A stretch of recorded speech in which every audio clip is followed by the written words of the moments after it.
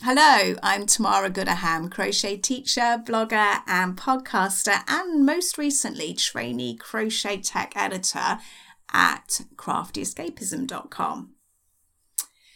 I am just back feeling refreshed from our half-term holiday in North Cornwall with my hubby, the kids and the dog. We spent cold but sunny days hiking the coast path and looking at the dramatic cliffs and enjoying secluded beaches and rock pools and caves, all that good stuff, cooking on a Rayburn stove in our cosy cottage and visiting a number of dog-friendly pubs, of course. We used to visit this beautiful part of Britain every year at this time of year before we moved to Texas, and it was great to be back after 7 years. Our kids can walk a lot further now. So this was a perfect location as October came to an end for reading, reviewing and starting my first project from Coastal Crochet, which is a collection of crochet patterns inspired by the west coast of the United States, written by my friend and talented crochet designer Karen Hooley. I first discovered Karen when I started making crochet socks and have made several of her designs, socks and shawls since then. I won a copy of her last wonderful book, A Garden of Shawls, listening to a live interview with Marley Bird, and I test crocheted moonlight socks for her. She gave me a discount for her patterns when I was teaching a crochet sock class at Houston Fibre Fest, and more recently she kindly wrote a post for us on our crochet sock blog hop. Karen is wonderful. I could go on.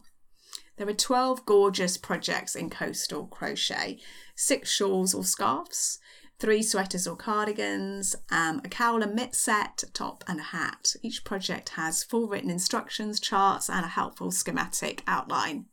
Karen has used a beautiful yarn from Indie Dyers, which I love.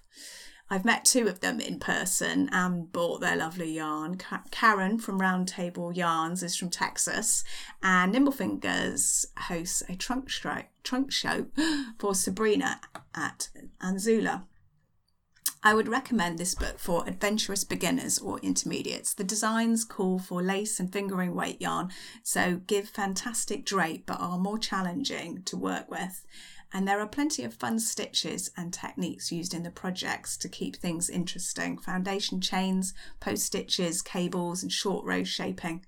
When I look at the designs, I can tell they're going to look even better in real life. I don't know if you know what I'm talking about when I say this.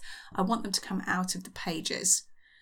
I have started the first of the designs, Perspective, because I loved the look of the short row shaping and had suitable yarn in my stash, 2 balls of variegated silk merino lace weight yarn purchased from Nimblefingers just before we left this summer. My next 2 projects from the book, unless I become distracted, which happens so easily, would be Tide Pool, a cute hat made from post crochets, and an intriguing hidden seam, and Mist, a gorgeous cardigan constructed from 3 rectangles. Like Karen, I love simple designs that look intricate. Do head over to Karen's website for more information on Coastal Crochet. You can find all the links on my blog, craftyescapism.com. Karen sent me an electronic version of the book for free for this review. Thank you, Karen. But I also bought a hard copy of the book on amazon.co.uk to support her marvellous work, and I need it on my shelf. I'm an avid collector of the best crochet books out there. Life is about to become very busy again, back to the day job and my side gig as a trainee crochet tech editor. So I might not be blogging or podcasting for a while, but you can find me on all the social media, Instagram, Twitter and Facebook, and also Ravelry as Crafty Escapism. I hope you are all enjoying fall, y'all.